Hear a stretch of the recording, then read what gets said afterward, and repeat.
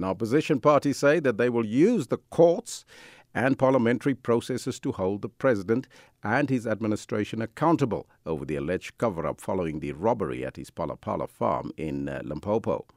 The forum, made up of 7 political parties, includes the Democratic Alliance, the EFF, IFP, ACDP, UDM, NFP, ATM, COPE and the PAC, said that Parliament must hold the President Ramaphosa accountable for the violations of laws, his oath of office and the continuation, or the Constitution rather, in terms of what took place at Palapala Farm. For more on this, we joined on the line by let's see first who's on the line to elaborate, the DA's national spokesperson, Cilliers Brink. A very good morning to you, sir, and welcome. Good morning. It's good to talk to you. Why won't the Democratic Alliance not be part of this joint opposition bid to bring a motion of no confidence against President Cyril Ramaphosa, but you are part of the grouping that want to get closure on Palapala? Our objective at the outset was to establish the facts of what happened when the story broke around Dollargate and the theft of foreign currency on the president's farm. And as you know, we've been quite vigorous in pursuit of this. We've written to the Reserve Bank, we've written to the Financial Intelligence Center, as well as the South African Revenue Services, and we've even asked the FBI to investigate the elements of where this foreign currency came from and when it entered the country.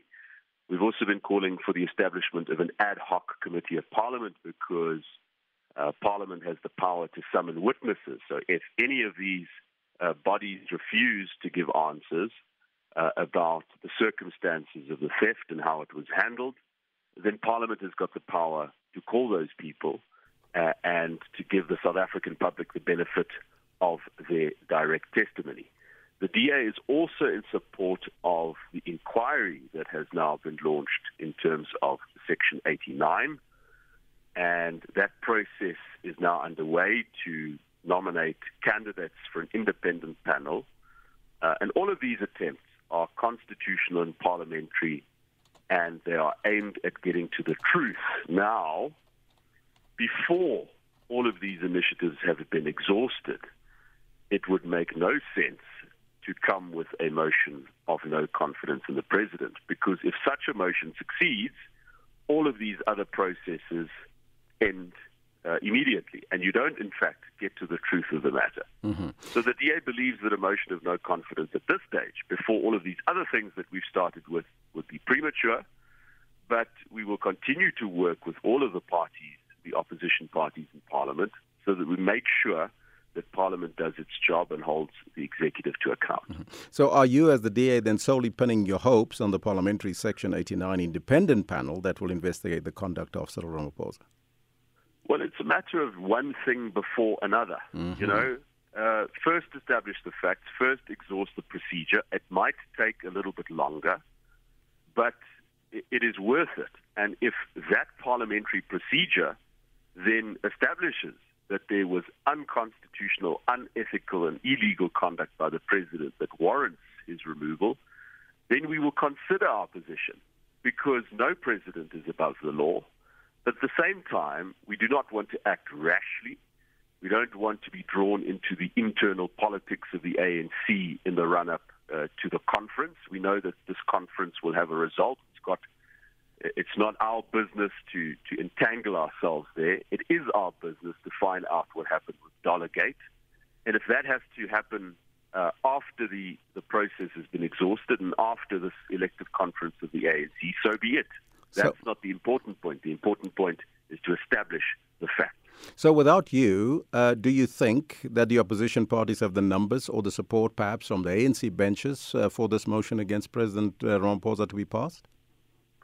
Well, we can only speculate on how members of the ANC will vote. As you know, the ANC still has a very strong majority in Parliament from the 2019 general election.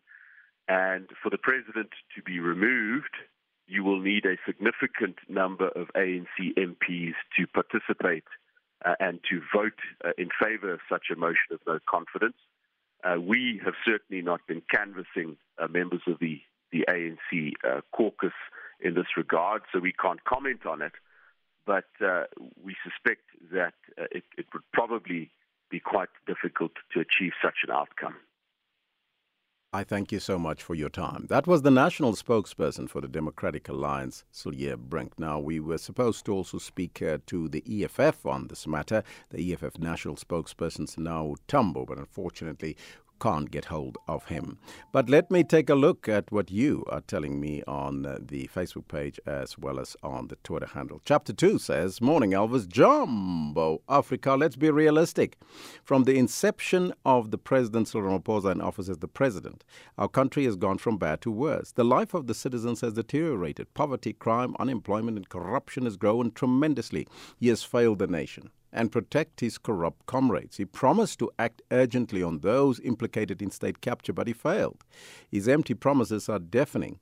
This Tuma Mina has failed the nation.